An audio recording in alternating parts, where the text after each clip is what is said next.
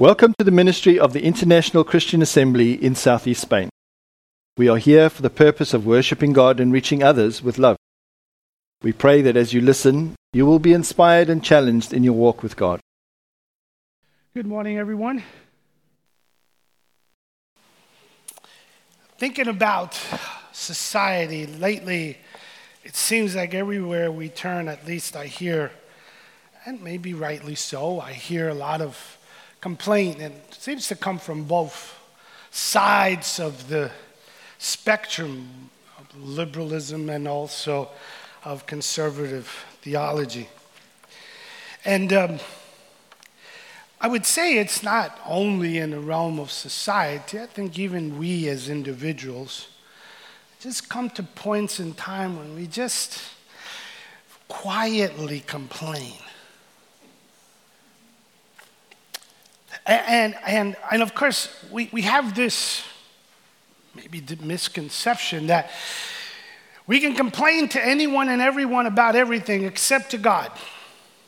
Him we can't complain about or to. The book of Habakkuk is an interesting little minor prophet. He is writing right at the time of King Josiah. Josiah was actually a good king. They had found the word of God. They began to read it. But it was also sort of the end of the good season. The bad season was about to start. Habakkuk actually lives long enough to see the first exile. And there is a... In the Apocrypha books, there's this tradition that Habakkuk actually ministers to Daniel while in the lion's den. Now, that's a little complicated because that happened in Babylon. That would assume that he was taken to Babylon. There's no record of that. But that's not the point. The point is he was a contemporary, at least, of young Daniel. And his three friends. And he gets to see the first exile. But more than seeing the exile, he is shown some visions. He is brought to the understanding that there is going to be this time of hardship. But understand, when he gets these visions, all is good. Actually, things are relatively good in Jerusalem. Things are just, going to get bad as the days go on, but it had been okay spiritually. And he writes in chapter 1, verse 1. Do we have those up there? There you go. So this is him. By the way, Habakkuk was a priest. So he was a professional prophet, if you would. Verse 2 says, as he cries out to God, "Oh Lord, how long shall I cry for help?" Ever felt that way? "And you will not hear." It's like, where are you? The prayers just kind of get about that high and they just sort of bounce off the ceiling. Or cry to you, "Violence. Society is going crazy. What is wrong with these young people? What is wrong with our culture? What is wrong with our world? What is wrong with the religious world? And you will not save." Now that's his perspective at that moment, right? Why do you make me see iniquity? And why do you idly look at wrong? Like, aren't you going to do something about this? Now, if you were God, you would, right? I mean, if I were God, y'all would be in trouble. You know that already, right? "Destruction, violence are before me. Strife, contention arise. So the law is paralyzed and justice never goes forth." And you thought you're the only one that felt that way. Now it's been around. And the prophet is crying out to God because it is to God, because he knows he's the only one that can change it. So I'm going to give you a prayer request. Pay attention. This one affects you in a serious way. The pizza shop right here next door. Carlos has made friendship with them, and I walked in just yesterday to ask him a question, and the Polish lady that serves, she knew me by name. I didn't realize she knew my name. Hello, Rafael. You know, she's Polish, so she can say Rafael a little better. And she said, "Did you hear we're selling?" I said, "Yeah, I kind of heard, but when are you selling?" She said, "In October." Not selling, moving, in October, because they're going to sell the shop. Oh, I said, I'm sad to hear that. And she says, "Yeah, but do you know who's buying it?" And I said, "No, I don't know who's buying it." She says, "The guy that owns the big sex shop in town, he wants to put another one here." That's next door, folks. So I said to her, she is not a believer. I'm sure she believes in God, but she's not a born-again believer. And she said, "That is not good." And I said, "You're right. Yeah, that's not good." And I think she's thinking, that's not going to work very well. A church and a sex shop. That doesn't work very well. You know what I said to her? I said, "I'm going to get our people to pray. Do you know anything else we can do? For now, we're going to pray. Because we can yell out to God, 'How long, O Lord, are you going to just stand idly by while the wicked prosper?'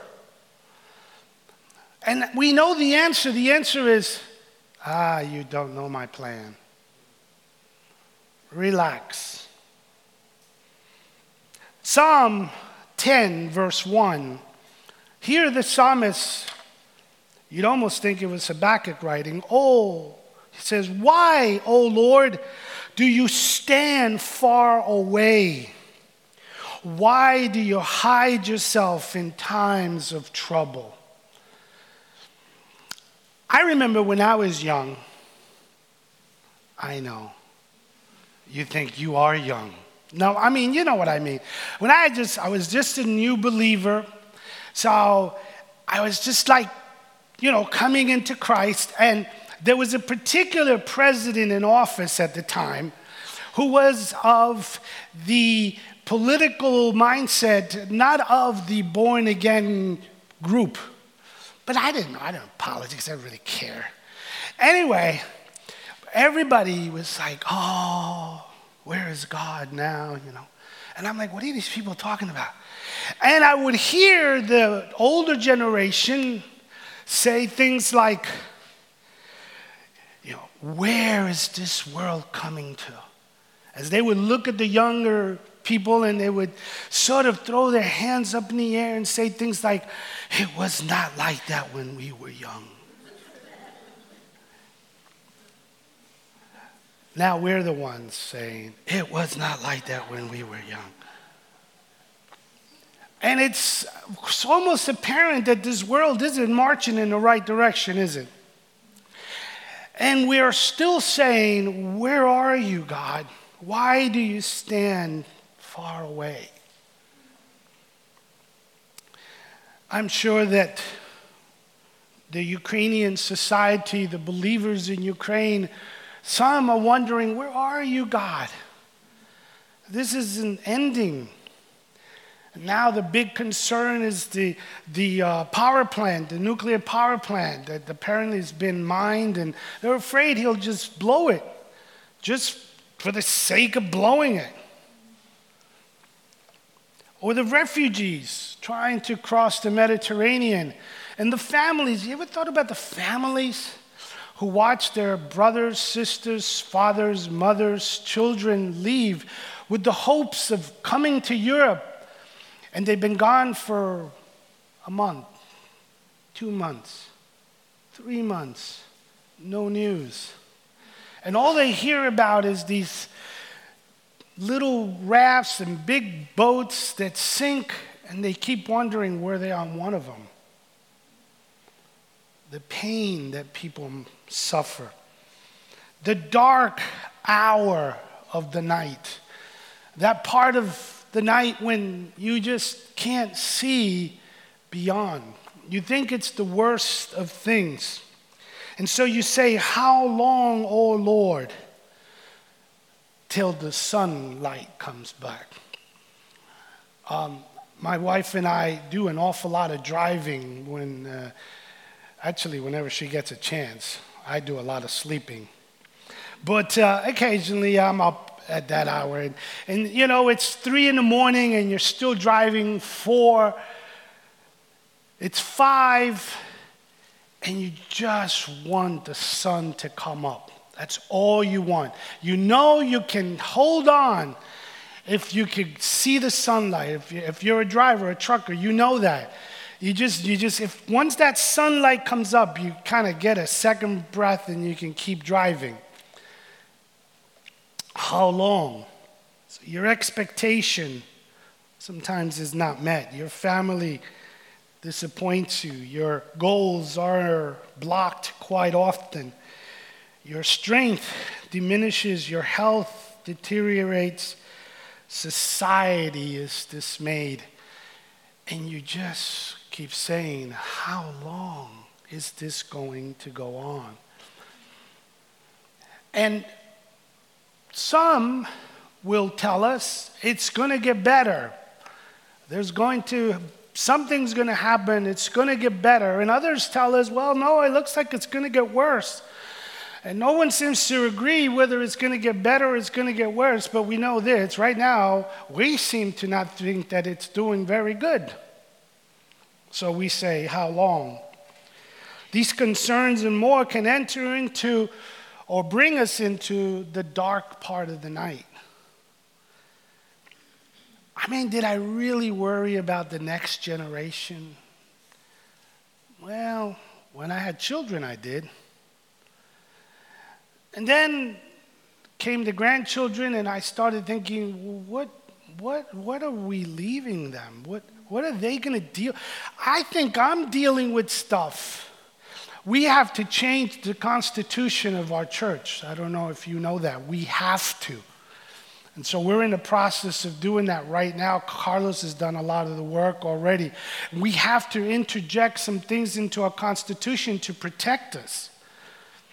Because people can walk in through that door and demand something of us, and if we are not ready, we can get in trouble for not doing it. And we think, what's coming to my grandkids when they, I pray, will walk with God and have to deal with a world that is lifting its fist against him? Discouragement, loss of faith, spiritual doubt, resentment, bitterness, anger toward God, complete derailment is what sometimes we think it's at hand. Or you just stick your head and hide it in the sand and make believe all is good. We live in the West. We can deal with it. It's not as bad. Yolanda's here today.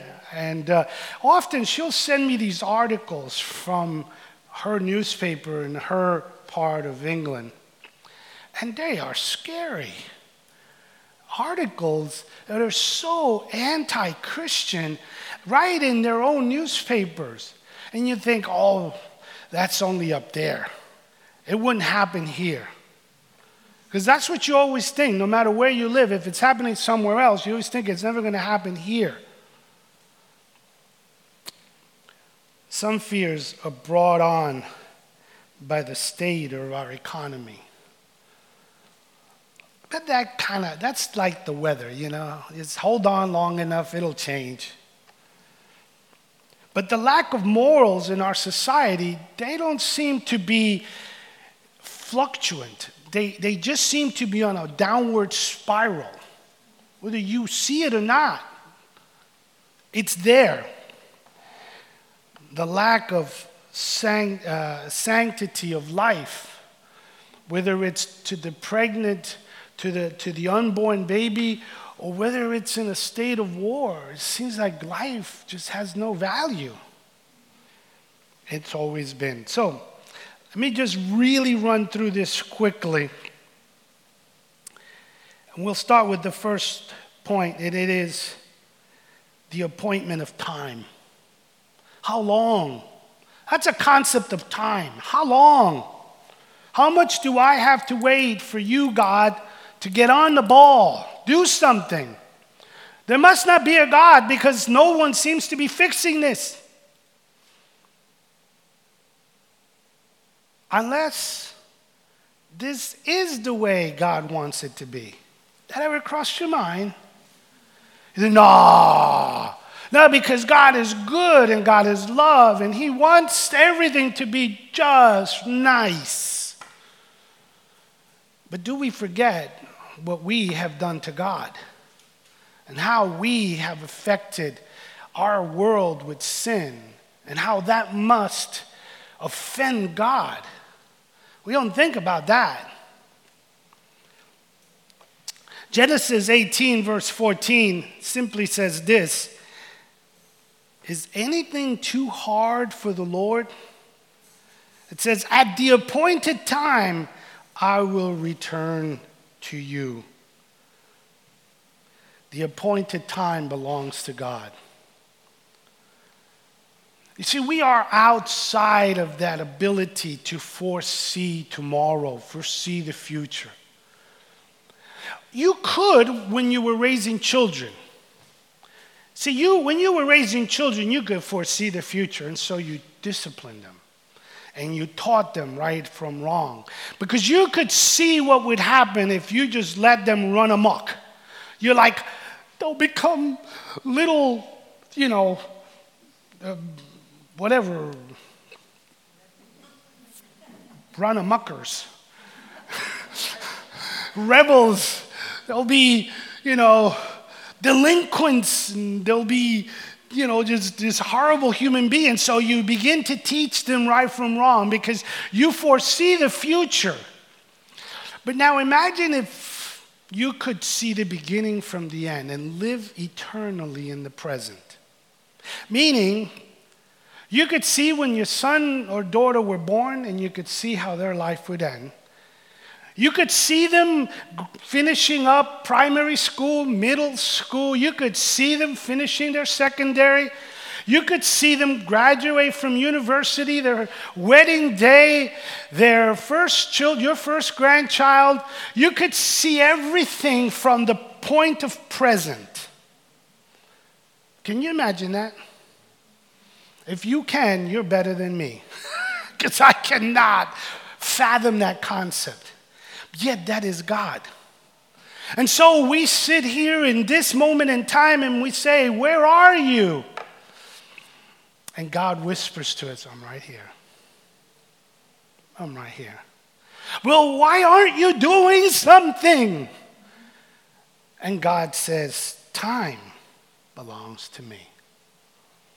You see, God isn't outside of time in the sense that there's no time in him. He created it. Because he created it, he's over it. He commands it. And so what you see as a present problem, he sees as a solution already.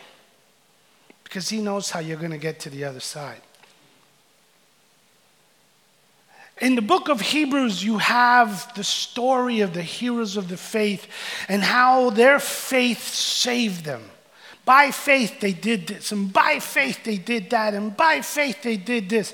And then you get to about halfway through the chapter that says, but then there were others, had the same amount of faith, but they weren't delivered. They were sawn asunder. They were killed. They were burned. They were murdered at the stake. Whatever it was, there were a lot, and still are, those whose faith doesn't become reality. And you say, well, where's God then? You see, that is answered in Scripture. He sees them already sitting with him at the right hand in heaven. So he says, it's all right. That's just a moment in time. I see you in eternity. Why would I stop you from coming to heaven? See, how God sees whether it's our problem or our society will always depend on how you understand the sovereign motion of God. How much is everything already preset, preordained? How much has God decreed? What is the will of God? Galatians 4:4 says, when the fullness of time came, speaking of Jesus, Christ was born of a virgin. Well, actually, that fullness of time to the Jew was not a good time. You see, they were under Roman oppression, and they couldn't shake them off like they shook off the Greeks. They weren't able to, they weren't getting these guys off their back. And the hope, the expectations of Messiah actually were low at the point of his birth. So low that they couldn't even understand those magi that came from the east, even though Scripture already said they would come looking for him. And when they said, where is he that is born King of the Jews? Do you realize that the Pharisees, the priest who answered Herod when he called him and said, hey, well, what's this about the Messiah being born? What does the Bible say about that? So, he's supposed to be born in Bethlehem. Well, because these guys are here saying that he's already born. Yeah, well, if he is, it's in Bethlehem. Who didn't go down there? The religious. They didn't believe it. It was some guys from Persia who had heard this prophecy from a guy named Daniel, and it was passed down from generations, and they believed it, and they came.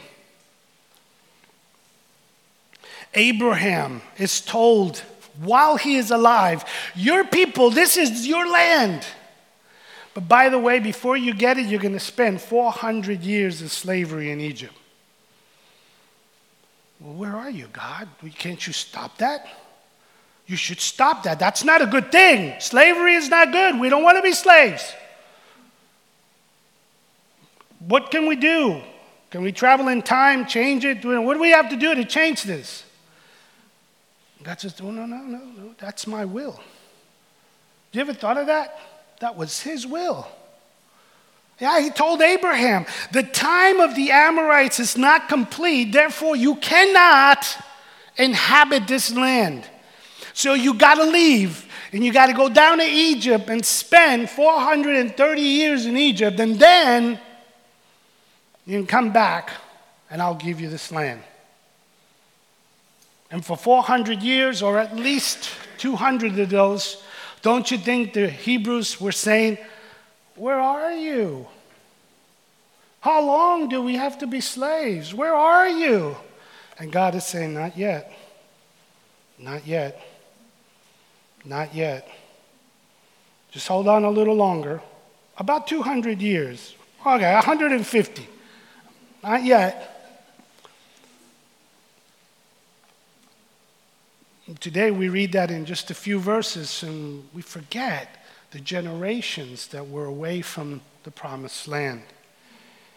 Jesus himself, at various times, the crowds, incited by the religious people, the crowds tried to kill him. Did you know that? Did you see those passages?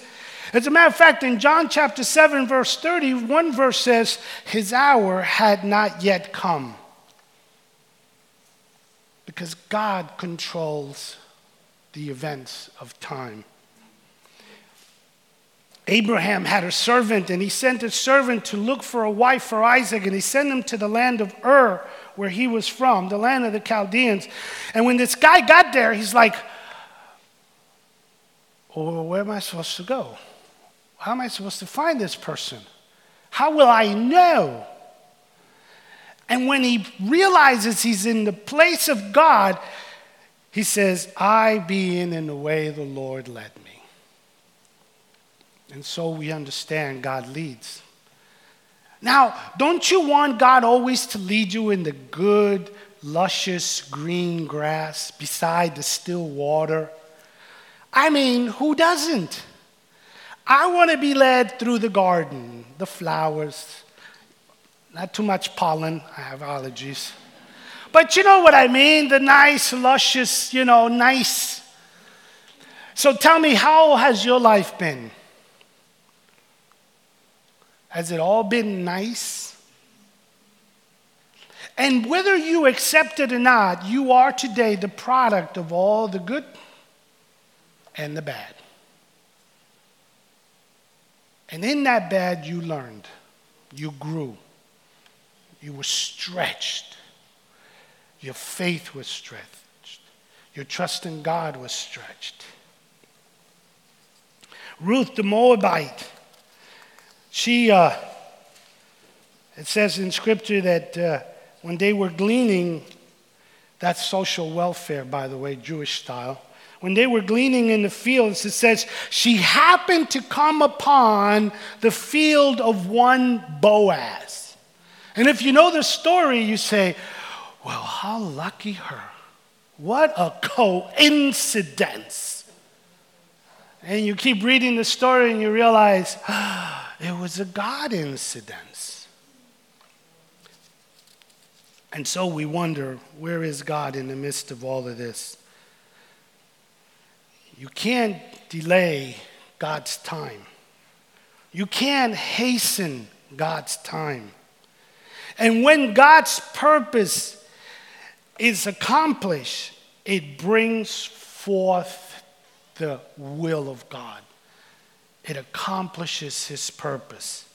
When his purpose is to bring something to pass, no one can make it come faster or slow it down.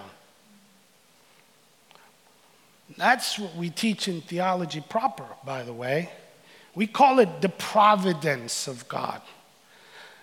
We explain the decree of God that says nothing is to chance. Nothing is to chance.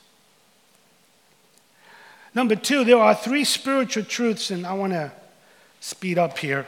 There are 3 spiritual truths you need to understand. Number 1, or first A, the appointment of time will come. Yes, it'll come.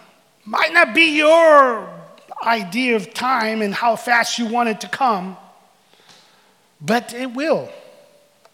Because if your desire is God's desire, it will come. That's not hallucination. Hallucinations are not complete. They're not carried out. You can't just hallucinate your way into the will of God.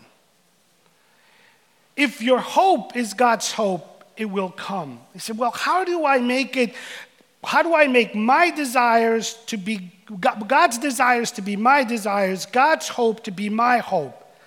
How does that happen? How is this? If time is not in my hand, if it's in God's hand, how am I supposed to know what he wants? How is it that I'm not to faint in well-doing? The psalmist says it this way: delight yourself in the Lord, and he will give you the desires of your heart. It says, find pleasure in God. What does that mean? When you come to know God on a personal, deeper sense, and you begin to know his word, and you begin to understand how he hates sin, and how he loves righteousness, and how it is he functions, and what it is he wants, and what it is he desires, you start to say, that's what I want. And so you see, when you line up your desires with God's desires, he gives them to you. When you line up your hopes with his hopes, they're accomplished.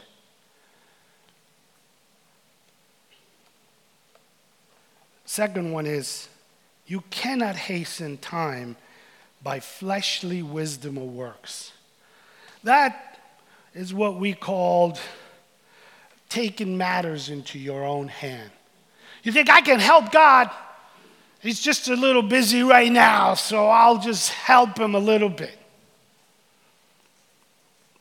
How hard it is to wait. How hard it is to wait. It is hard. Because we can't see the future. We don't live in the present. We can't know what's ahead. And so we fret. Because we wonder what's going to happen.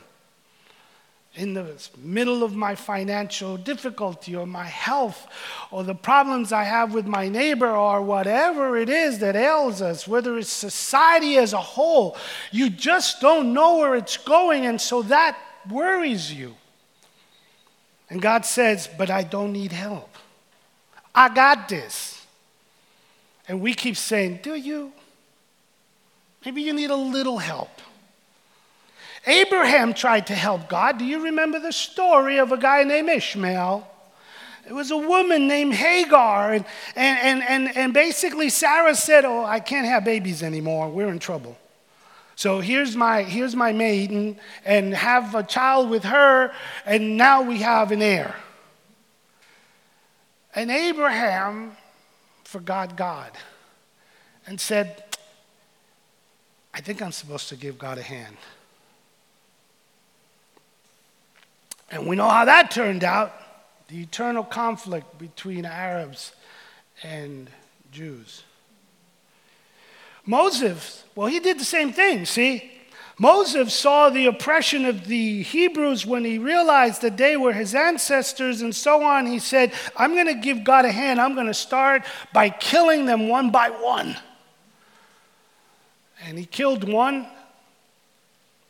And then he spent 40 years shepherding in the back of the Sinai desert. Not God's time, not God's ways. And when you think about the idea that I did likewise, that's scary. You see, I myself, in one point in my life, thought God was just not moving fast enough. So I kind of gave him a little hand and pushed a few buttons and promoted a few things. Because I just thought, things need to move forward a little better. And it cost me 16 months sitting in the dugout, not being able to play. 16 months in the bench. Because God said, what are you doing? Why are you trying to do my will your way? I almost quit. I think probably in my head I quit. But I still had to go to church. I was married to Mary. I mean, what hope did I have of quitting, right? But I had lost all hope. Because I got put in the sideline for 16 months for trying to help God. See, it comes without human effort. When it is God's time, it always comes without any effort. It comes without human effort. It comes quickly, easily, effortlessly.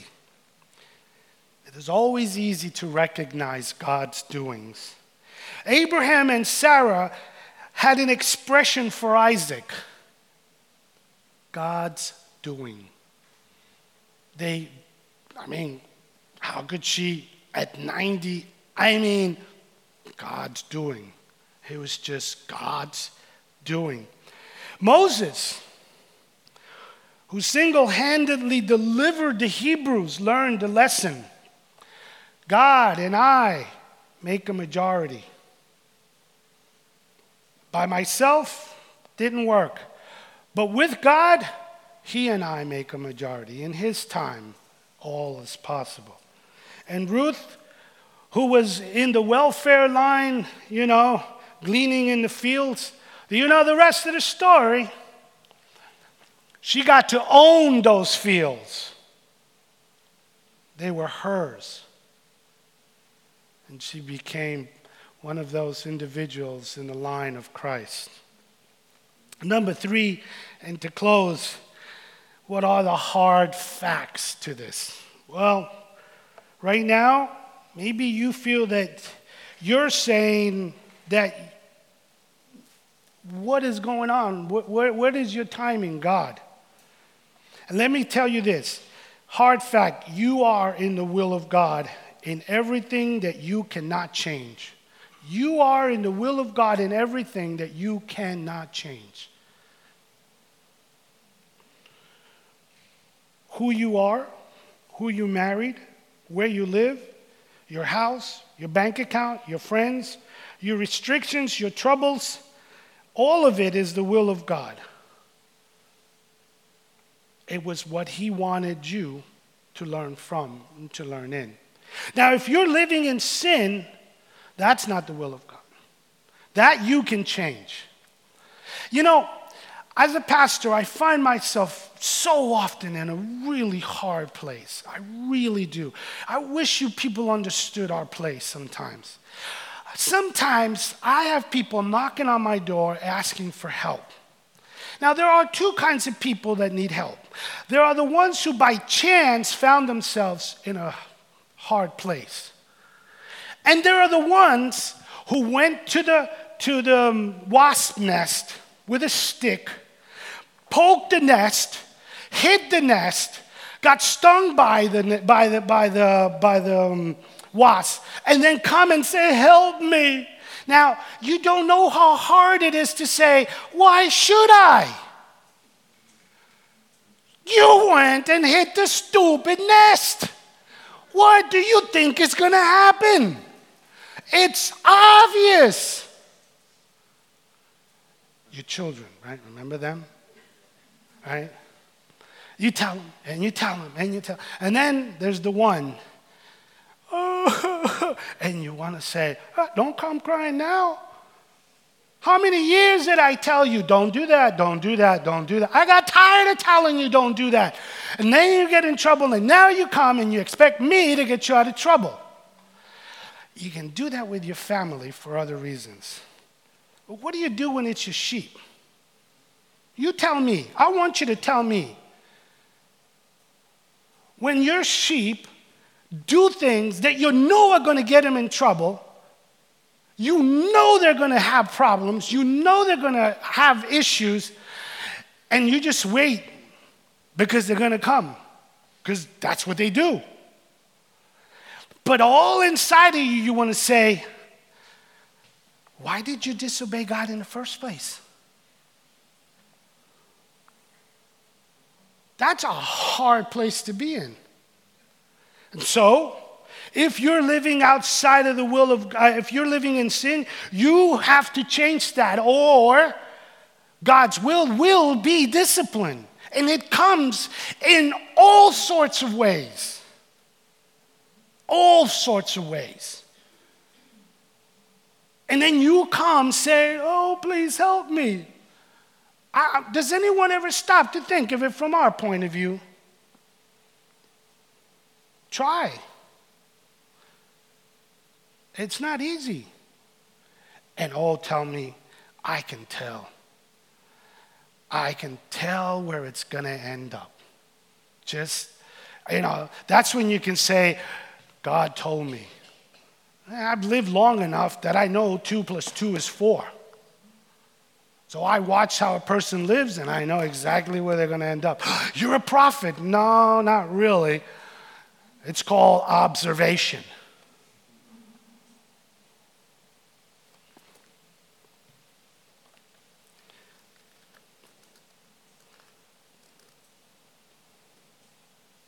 What do you do with what you can't change? Because there are things you can't change, right? Well, let me just tell you, they're there to form you. They're there to mold you. They are there for you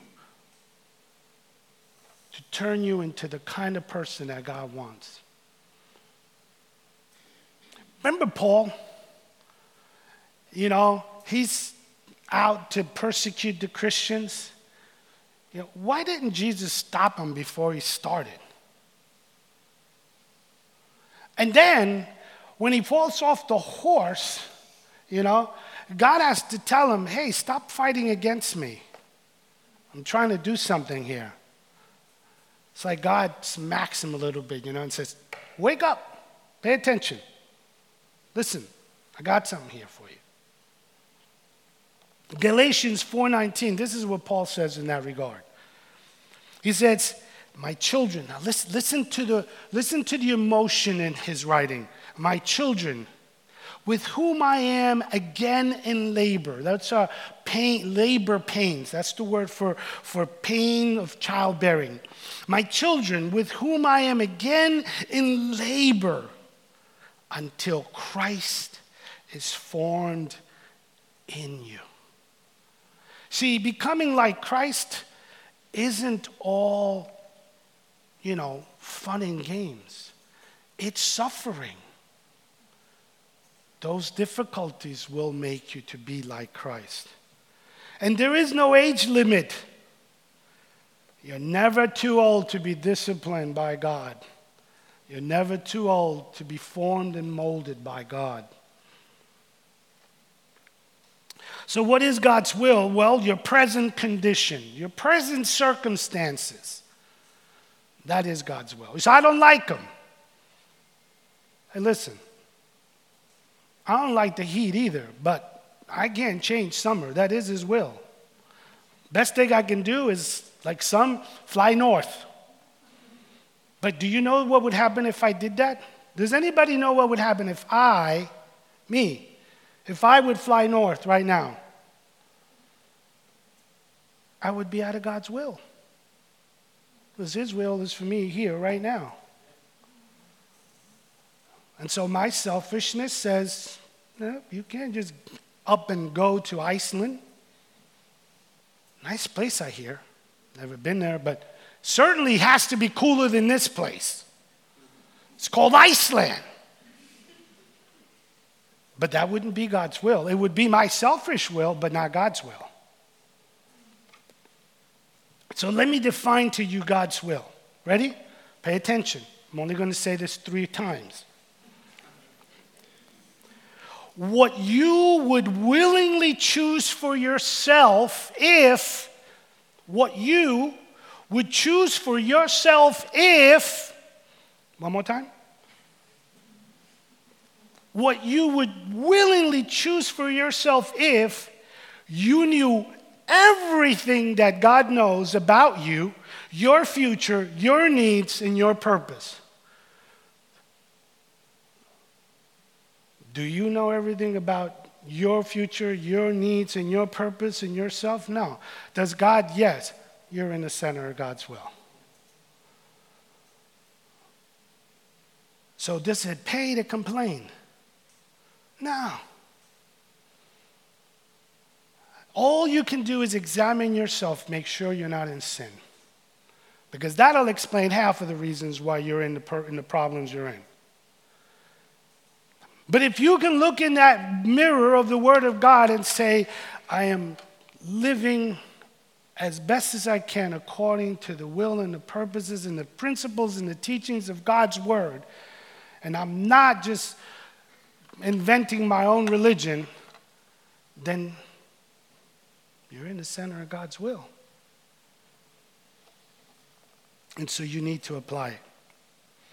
Christ is being formed in you. In the trials, in the fires, in the limitations, in the injustices of life, in the victories, in the triumphs, in the good times. He is being formed in the darkest time of the night during those pains of labor. He's being formed in you. So you apply it first by saying, I am in the will of God. And you say that. I am in the will of God.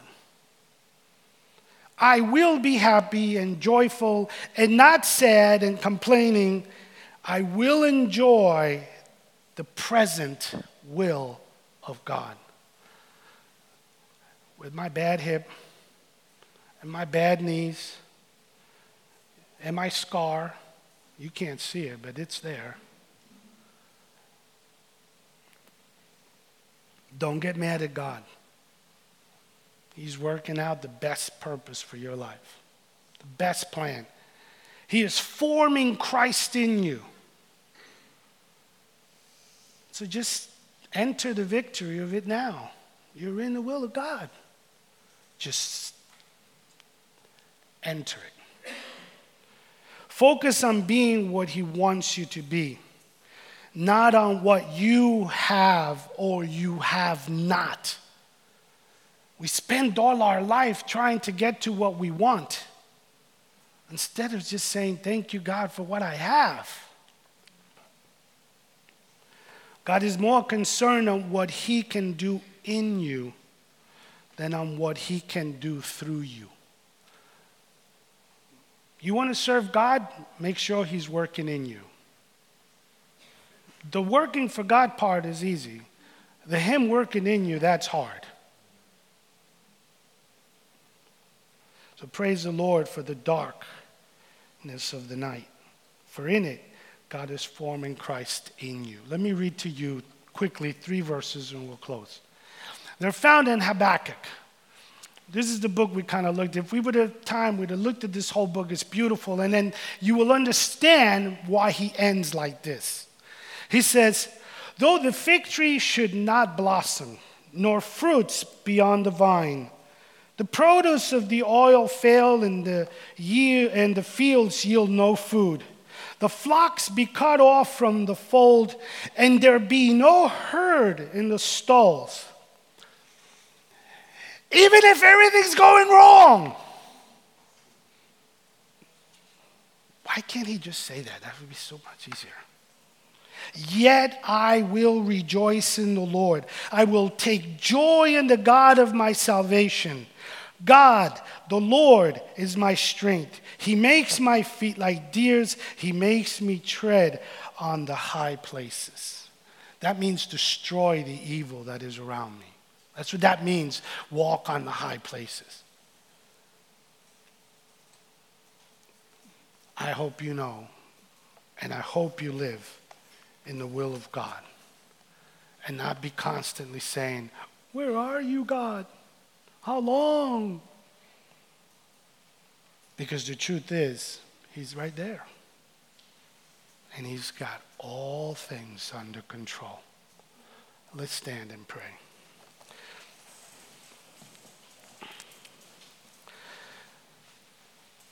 It is hard, Father. I will be the first to say it is hard to think about those truths in the midst of difficulties. When something is due and we've no money in the bank and it's due and it's got to be paid, and it's hard to think that yes, you're still in control. Or when our health is failing because we're getting older, because the body is breaking down, and it seems, Father, sometimes as though there are things in our lives that just remind us how utterly weak we are. In that in all of that, you are in control, and that we are in the center of your will. But it is true. Help us to live in that truth. Help us to self-examine and be honest, so as to not be in sin and be living the consequences of that sin. Oh Lord, help us to know your eternality and to rest upon it. We pray in Jesus' name. Amen. Thank you for listening to the ministry of the International Christian Assembly, a ministry of AMG Spain and AMG International. For more information, please visit our website at www.rcatorrevieja.org. This audio file is not copyrighted.